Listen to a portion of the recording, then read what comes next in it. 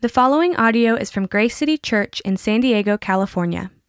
More information about Grace City Church is available at gracecitysd.com. If then you have been raised with Christ, seek the things that are above, where Christ is seated at the right hand of God. Set your minds on things that are above, not on things that are on earth. For you have died, and your life is hidden with Christ in God. When Christ, who is your life, appears, then you also will appear with him in glory.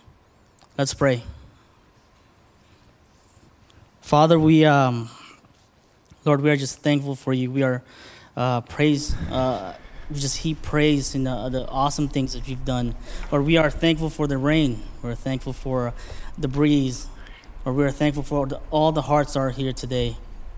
Lord, may you remind us and align our hearts again to your gospel. Lord, may we be reminded that this is your church, this is your people, not ours, not anyone else. So, Father, as we hear the message, may it be a message that is coming directly from the Spirit, as directly from you, so that we can continue to pursue you as you pursued us. Lord, may your grace be abundant today. May it always be. Lord, we love you, we praise you, and we pray this in Jesus' name. Amen. Thanks, Ryan. Good morning, everyone. All right. Well, if this is your first time here, my name is Randall. I'm one of the pastors along with Billy. And welcome to Grace City. Last week was Vision Sunday. And so we were able to share all that God has been doing over almost 2 years of ministry of being here at UC High School. And it was awesome. It was awesome to be able to share that. And so if you weren't here last week, I would encourage you to go online. You can go on the app that we have and check out the podcast if you were missing it. So you can go back and listen to that. But one of the things we did last week was we collected backpacks for high schoolers here at UC. And I just want to say thank you again to those of you who were able to bring a backpack. And I got a message this week from one of the admin staff at UC High. And so I just wanted to share real quick. This is one of the cool things too. So Jared, who is opening up the new Chick-fil-A down the street, Sorrento Valley, brought some cookies and lemonade and all that to the staff at different schools here in our area. And we also brought backpacks. And so this is cool. She says, I enjoyed the yummy lemonade and I've received the backpacks. You all are such a blessing. As I was going through all the items, I just thought how blessed we are to have such a supportive community in UC. We can't do this without everyone in the village. And so, again, she just says, thank you for bringing that. And I just want to say, when we're talking about our vision, says to be a church for our city that seeks new life in Jesus.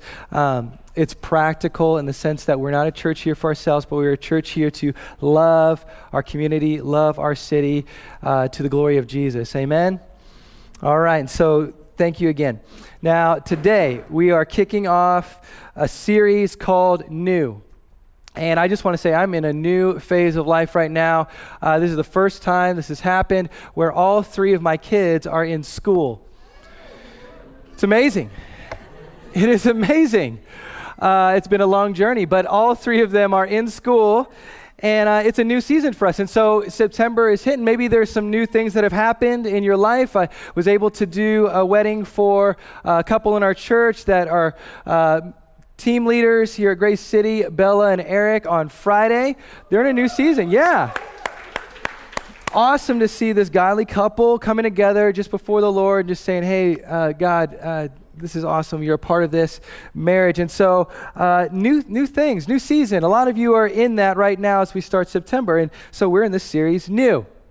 But as we go through it, we want to talk about just this text today, Colossians 3:1-4, because what this does is it helps us to see that it's not just new seasons that we have in life, but what we need more than anything is this, a new identity. A new identity. See, there will be things that come and go. There will be seasons that change, but there is one thing that when you become a Christian, when Jesus comes into your life, that doesn't change. It's a new identity. See, the word new is everywhere. And let's admit it, we walk around the mall, we see it on TV. It's everywhere. And we have an addiction to new, don't we? Neuroscientist Russell Poldrick, in his article, Multitasking, The Brain Seeks Novelty, writes this. He says, the brain is built to ignore the old and focus on the new. Marketers clearly understand this. If you watch closely, you will notice that heavily played television ads will change ever so slightly after being on the air for a few weeks. When this change is detected by the brain, our attention is drawn to the ad, oftentimes without us even realizing it. Novelty or newness is probably one of the most powerful signals to determine what we pay attention to in the world. One of the things that Jesus offers is, he says, a new life is what he wants to give us. And for many of us, what we do is we take this idea of new and we start to apply it to areas of our lives, all over our lives, and we say, well, I can do it. I can make this area new. I can make that area new. And what we find is, as we try to take this idea of new, we try to apply it, and we say, well, I can radically change my life and make my life new. I can solve all the problems of the world with the new thing. All I need is the new iPhone 8 that's going to come out, and it will solve all my issues. But what you find out is this. When you get the new iPhone 8, some of you will. Some of you are those people that are like, you're waiting in line. What you're going to find is it's going to bring more problems into your life. More issues, because you're going to be trying to figure out how to use the thing. Right? New apps, new everything. It's like, how do I even use this? See, what we do is we try to take new things and fill our life, and we say that's going to fill the void. New experience, a new city, a new job, a new romantic relationship, new. What we eventually find is this, that the new never satisfies because it eventually becomes old. It fades. It doesn't last. I was talking to my friend Andre this past week, and he told me, he's like, I'm listening to this sermon on Ecclesiastes. And what he told me was, he says, Ecclesiastes, the pastor he's listening to, says, it's like this case study on life.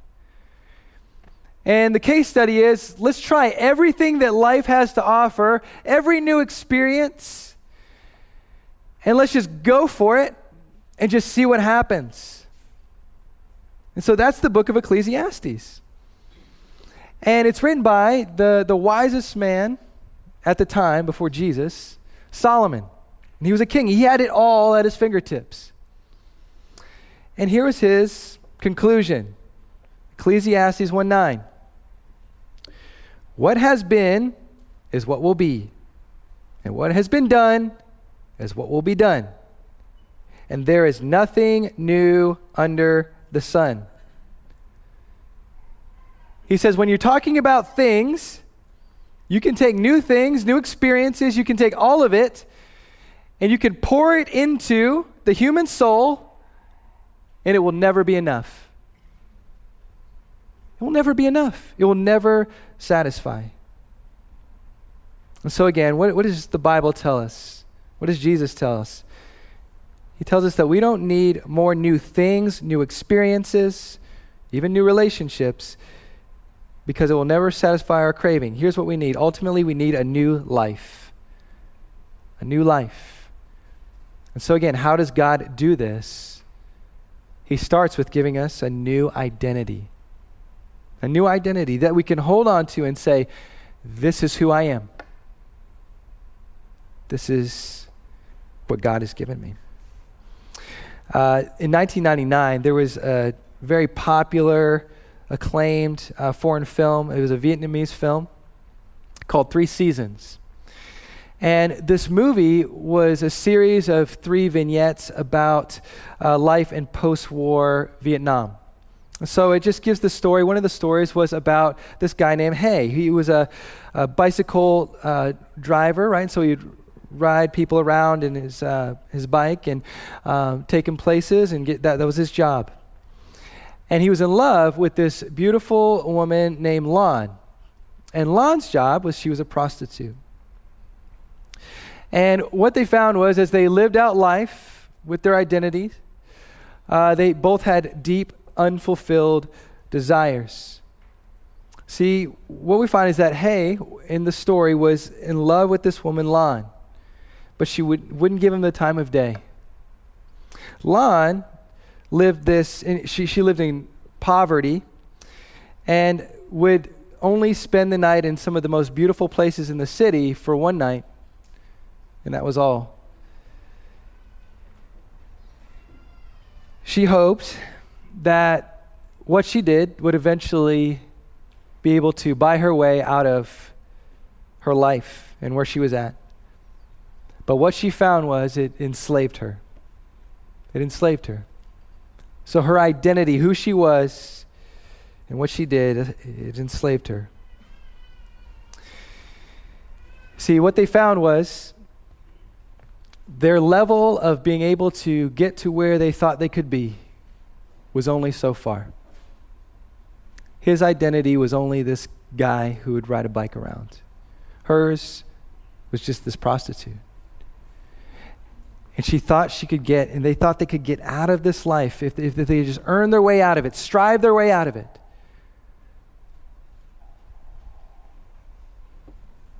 And whether you believe it or not today, as we look at this, all of us have this identity. And we're only at this certain place.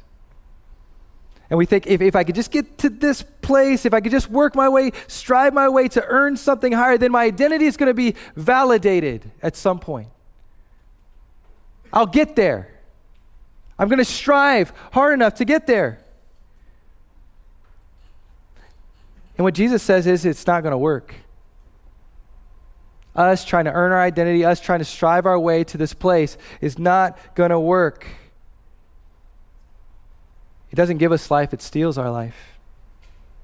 John 10:10 says this, "The thief comes only to steal and kill and destroy." Jesus says, "I came that they may have life and have it abundantly."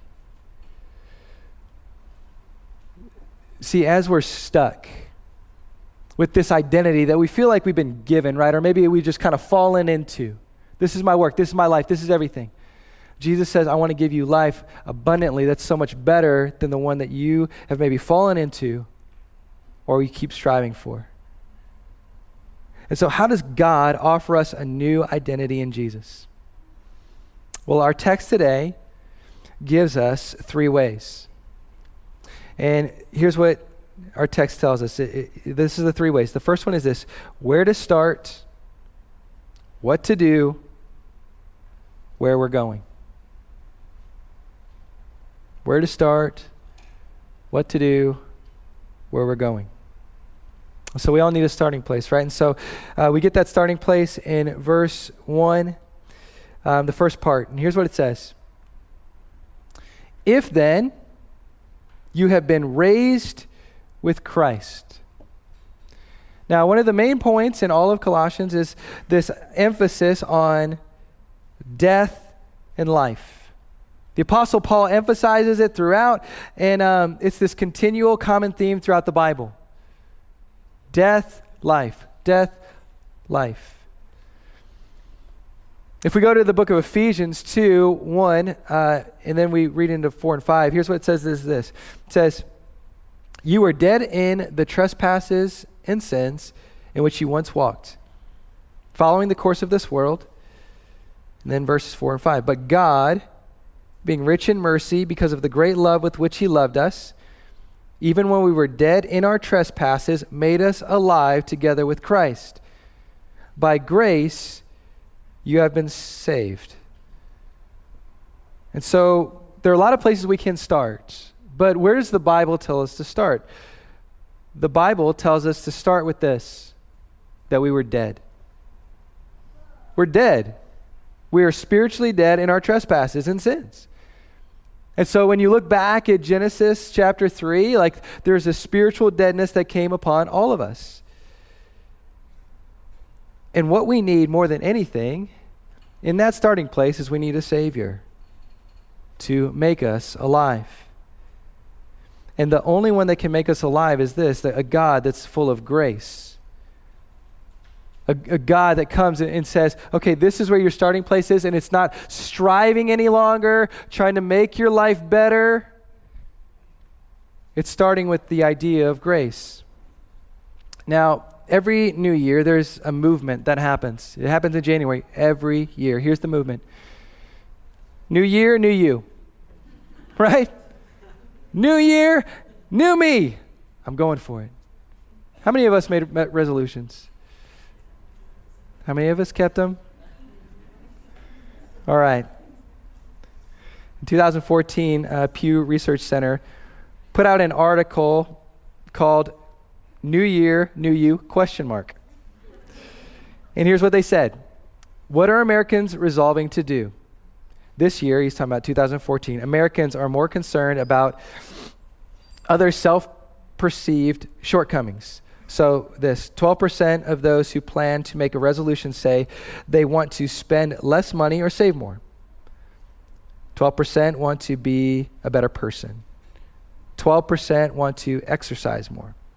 About the same share, 11% of Americans say they resolve to lose weight. Among those who had a New Year's resolution and remember it, 72% said they kept it. If that holds up, we can all look forward to a trimmer, more financially sound, kinder American public in 2014. And perhaps the need for fewer resolutions in the future. As I look through the lens of 2017, I would say that we have the same problems, and we're probably not any of those things. Just a guess. Here's the truth. Jesus didn't come to offer us a better chance at correcting a few of our shortcomings here and there. That's not why he came. He came to us and said this. He says, you're striving, you're running that race, you need to start over. You need to go back to the starting line. And it's not going to be on your strength you're going to do it, but I'm actually going to do it for you. He says, you don't need a makeover. You need something brand new. You need a brand new life. But here's where it starts. It starts with admitting that apart from him, we're dead. We're dead. I have no shot. I am at a spiritual dead end. I can't do it. That's where the gospel starts. That's where the message of Christianity starts. For many of us, I remember the first time I walked into church, I thought, maybe this is just going to make me a better person or a good person. Again, Jesus came not with the message of, hey, get your life straightened up. He says, no, you're dead in your sins and you have no shot. That's the starting place. And it's harsh. It's a harsh reality. But here's the beautiful side. God meets us and says, you know what it starts with? Grace. Grace. I'm not expecting you to earn anything, but all I need is for you to come to me and say, I need you. I need you. And that's when he takes us from death to life. I need Jesus to take over. You can't do it. Because what happens is, it's like taking a corpse, a dead corpse, as morbid as that is, and we just start dressing it up in new clothes, and we dress it up with maybe some, haircut, all that stuff. But it doesn't work. It does not work. And so what Jesus is saying is this: I'll give you my grace, and it will lead to a new life. By grace, you have been saved because of Jesus. And so that's the starting place. It's him. Second, it's what to do. Okay, where to start, but what to do.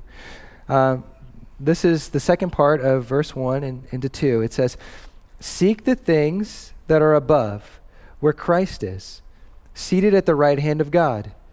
Set your mind on things that are above, not on things that are on earth. So here, Paul points out two things. He says this. He says, first, seek the things that are above. So seek. The second is, set your mind on things that are above, not on things that are on the earth. Now, what he's doing here is he started with, okay, here's the truth. You can't change your life. You can't give yourself a new identity, new life. You can't do it. It has to be in Jesus. It has to start there. Now it's, okay, well, what's next? I've got this new life, but what do I do? He says, well, seek the things that are above.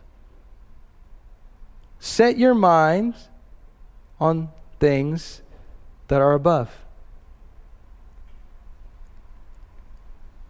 As he says seek, he's saying that you won't have all the answers. You won't be able to answer some of the problems or solve the problems that are in your life. And so what he's saying is, okay, the next thing is you need to seek what's above. You need to seek him, his wisdom, his knowledge, his ways. Your ways aren't going to work. When you have this new identity in Jesus where it's like he's taken your old life, he said, okay, you were dead, now you're alive. What he's saying is next is, I'm in charge. He's not just Savior, he's Lord. And so he's saying, okay, seek me, and you're going to start to get some answers because you've been seeking in other areas. And here's the thing, it doesn't work, right? The new thing that we thought was going to solve all our problems on earth, it ends up giving us more problems. It ends up needing batteries. I can't tell you how many times I've gotten something for my kids. They're like, okay, I just got to get this thing out of the package. Hold on, what? It's like the strangest battery, like, I don't know, okay, Amazon, okay. But it just made things more complicated.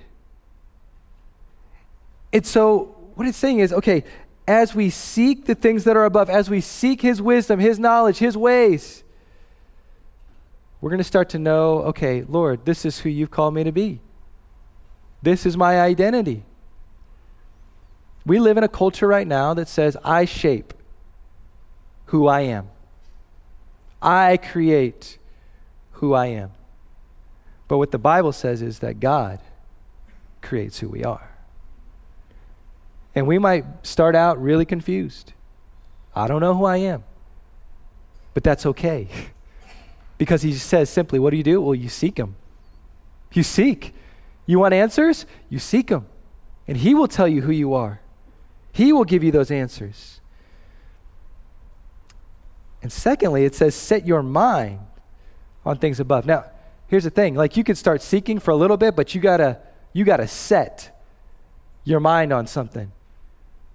You gotta say, okay, I am committed to this. Recently, my son, who's been doing martial arts now for, I would say 7 to 9 months, but really since he's come out of the womb. I mean, really, if you seen him, he is just one of those kids that the whole world is his martial arts domain, and so he's running and kicking and I could tell you a lot of stories about that, but he's been at this place and he loves it.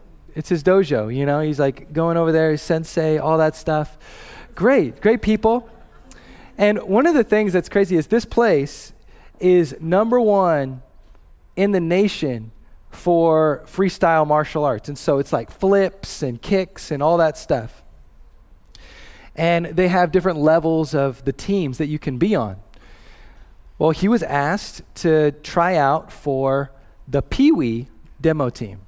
Okay, so it's not the senior team, this is the Pee Wees. And he's only 7, and this is his first time trying out. And we go to the tryout. it was a little strange. We were walking in. It was like everybody else knew what to do. We were just sitting there like, can you start stretching? Can you do it? And so he goes out there. He starts doing his cartwheels. He starts doing all this stuff and doing his forms. And they're like, okay, well, we'll tell you on Tuesday if you made the team or not. And I'm telling you, I was like, and I'm not just saying this because I'm his dad. I'm like, he did good. He did pretty good. He surprised me a little bit. All right. I think he could do this. And so we go into the dojo on Tuesday. We walk in, and they're like, hey, we want to meet with you guys for a minute. It's like, cool, that's great.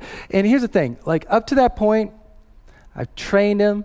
I'm working with him on stuff, and I'm encouraging him. And I say, son, whether you make this team or not, you will always be my son. I love you. I'm proud of you no matter what, okay? And so we're going in there, and the sensei looks at him. He says, hey, he's like, this was hard for me to score.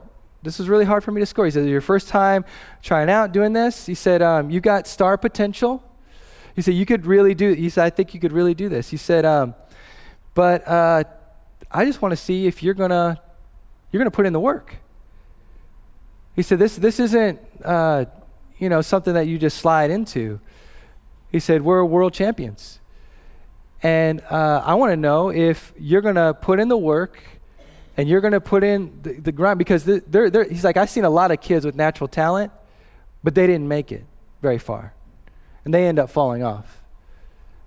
And so he's talking to the 7-year-old like that, right? Like my 7-year-old son's sitting there. I'm sitting there with him. Son's just like, just looking at him like, okay. He said,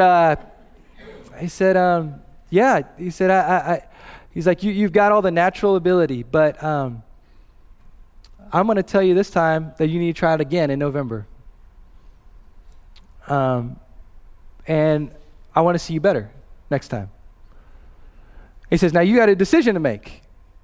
You can either say that's enough, I don't want to try it again, or you can keep going. So you can go get your black belt, but he said, this is different. This is a different track. And he said, okay, Kai, what would you like to do? Kai says, I'd like to stay on my track. We're like, what? What track are you talking about, son? He just gave you a couple options. Like, do you want to stay on the black belt track and just not do it, or you want to do the demo team? What do you want to do? He's like, I'll stay on my track. I was like, okay. So I said, son, do you want to keep doing what Sensei's talking about here or not? He's like, yeah, I want to do that. I want to do it. I'll be back in November. I'll try it again. I walked out and I said, son, I'm proud of you. Because this is what I'm talking about. When we're talking about setting our mind to something, there will be times where you don't make the team. There will be times where you will be critiqued. There will be difficult moments that will hurt your ego. But when it says set your mind on things above, it's that Jesus is working through it all. Don't give up. You keep going forward. Here's the reason. He knows his identity. His identity is my son. He will never stop being my son. My kids will never stop being my kids. I will always be their dad. And when you're in Christ, when you have a new life, what do you do when it's hard? What do you do when it's difficult? You set your mind on things above and know that God is working out some things that you can't see. His ways are higher than our ways. His thoughts are higher than our thoughts. And he is at work amongst us in ways that we don't see. See, the thing I know about that, and I talked to my wife, I was like, I know what he's doing. He's doing the whole martial arts movie thing. It's like you empty yourself, you get brought down low so that you can be built up into a new person. That's it. It's the martial art. It's like every martial arts movie out there. And so I took I said, okay, son, we're going to watch some old school 80s martial arts movies. And you're going to see it. You're going to see the training montages. You're going to see all that stuff. You got to work for it. Here's the thing about the Christian life.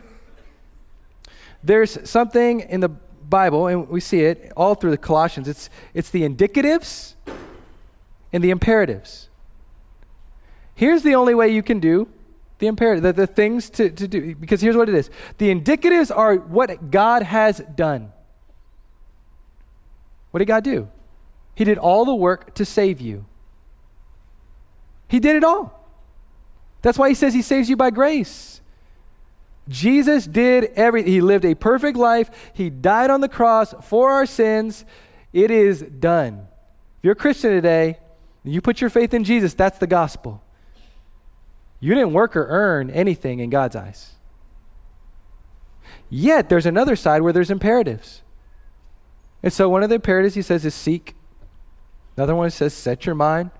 These are things that you do.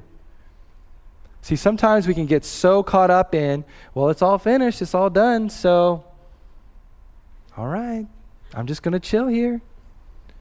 He says, no, the done part actually motivates you to do some things to the glory of God. It actually helps you to keep fighting when everybody else is giving up. And so, what do? 2 Corinthians 10:5 says this, we destroy arguments and every lofty opinion raised against the knowledge of God and take every thought captive to obey Christ. Like when you got all these ideas, when people are throwing all these things at you, saying this is what you got to be or this is what you got to do. Who do we go to? Who do we run to? It says run to Christ. Obey Christ. Even when things are difficult and they're hard and you want to give up. Set your mind on him. The third point is this, where we're going. It says, for you have died and your life is hidden with Christ in God. When Christ, who is your life, appears, then you also will appear with him in glory. See, Paul leaves us with this amazing truth. It's this, that in Jesus, we have a security that is unparalleled. Unparalleled security. And here's what it is. It's twofold. The first is he says, you have died. Your life is hidden with Christ. This is what scholars call the already part of Christianity. It's the already. It's the thing that, like, if God were here right now and you're in Christ, that he's looking at you and he says, you are perfect, you are clean, you are spotless. But there are times when you look in the mirror and you say, there's no way that God could love me. Do you know the kind of week I've had? Do you know my thought life? Do you know all these things about me? There's an already part that God sees, but then there's a not yet part that you see. You say, well, I'm not where I need to be. What I want to tell you today is this, that if you are a Christian today, you have an amazing identity because of Jesus. Because of Jesus, you are righteous in the eyes of God right now. So how do you see yourself? What do you believe your identity is? Are you wearing this label? Loser, out of shape, can't get it together, divorced, addict, fill in the blank. Because when Jesus looks at you, as you are in Christ, it says that you are hidden with Christ. John Newton wrote a man who was discouraged one time because he couldn't get past his sin. He could not get past his sin. And here's what John Newton says. He says, you say you find it hard to believe. It is compatible with the divine purity to embrace or employ such a monster as yourself. He says, we have little to rejoice in ourselves, but we have right and reason to rejoice in him. Of course you're going to look at yourself and say, I'm not where I should be. I'm broken. I'm messy. I've made another mistake. I've sinned. Of course you will.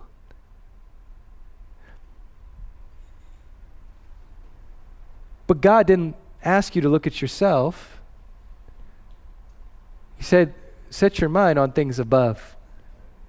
Look at Christ, where you are hidden with Christ. Christ is your hiding place. When you look in the mirror and all you see is a monster. See, there will be moments in your life, but you don't believe me now. Some of you are very young. You're like, you don't believe me. But there will be moments where you look at yourself and you say, I can't believe I did that. I can't believe I said that. I can't believe I was that type of person, because I don't believe in those type of people. But then we find that we are the very ones, and that's who we were in that moment. But here's the beauty of it. Christ isn't keeping us there. He says there's a place that you're going. Your identity is actually moving in a direction where you're becoming more like Christ.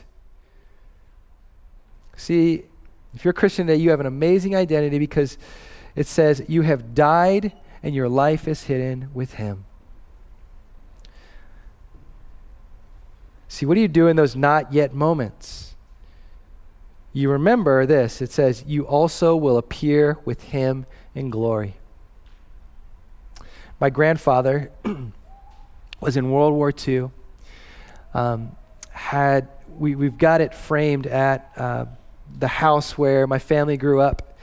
His Purple Heart, he was wounded, he was a prisoner of war, and he's got all of these medals of things that he earned up on our wall. And I don't have his uniform, but it would be awesome to have his uniform. One of the things that is, it's talking about you're hidden with Christ. It's like this. If I were to have my grandfather's uniform, to put it on from head to toe, to put on all of the medals and honors that he earned, and to walk out.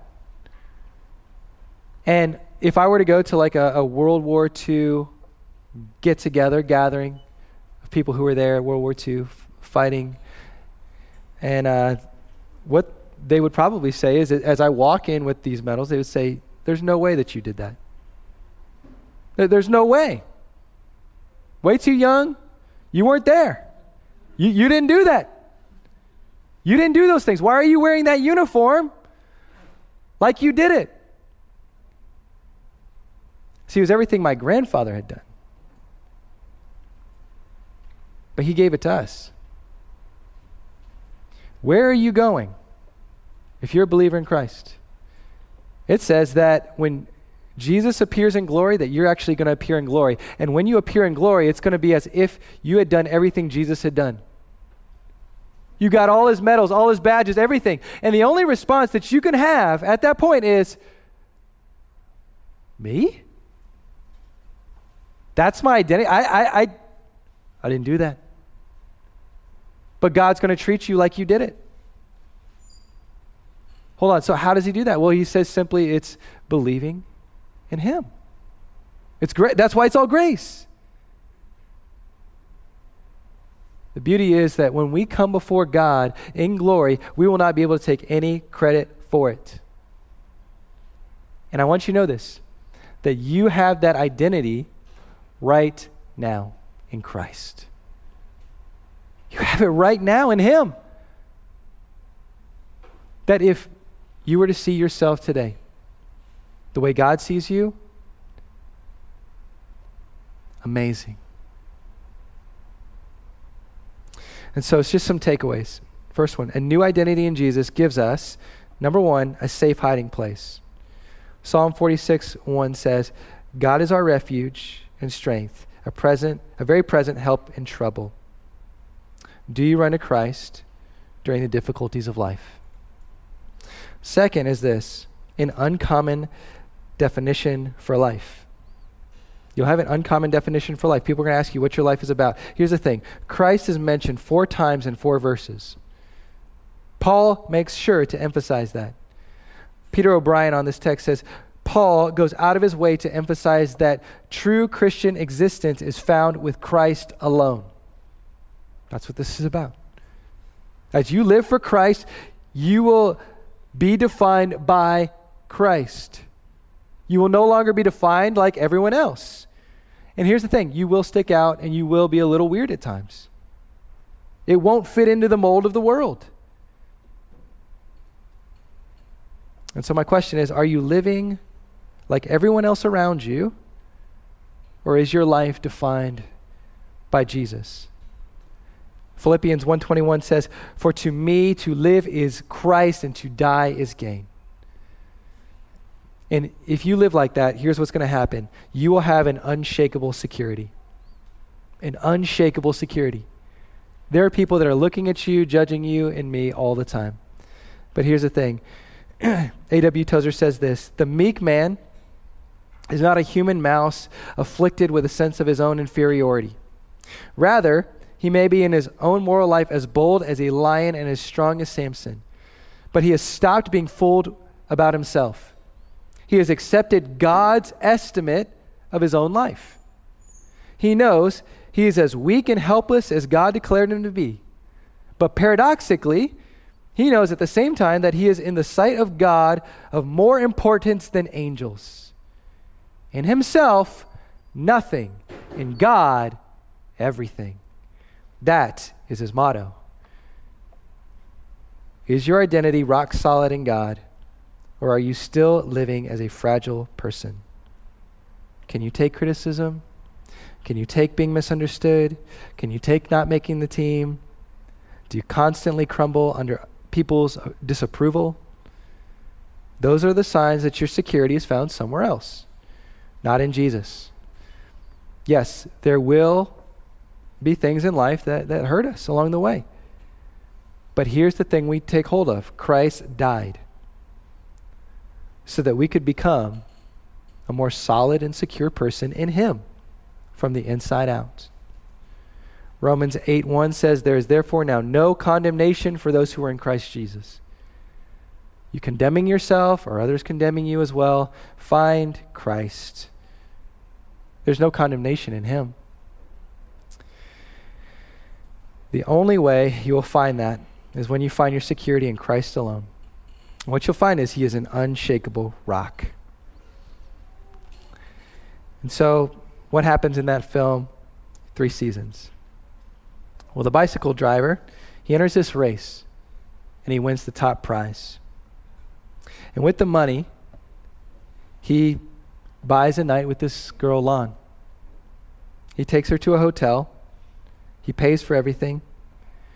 And then what he does is he says, "I want you to sleep in this hotel for the night." He says, "I care about you, and I think there's something better for your life. Your identity is not wrapped up in the thing that you do. It's wrapped up in knowing that somebody else loves you." And so he just sat there that night and watched her sleep. Lon found that type of grace deeply troubling at first. But then she found that it was the most transformative love that she could have ever had. Her identity no longer was in what she did. It was in the fact that she was loved. That's her identity. Loved.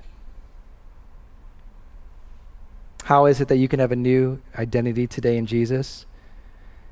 It's because Jesus laid down his life, his own identity, and he stamps each one of us with this.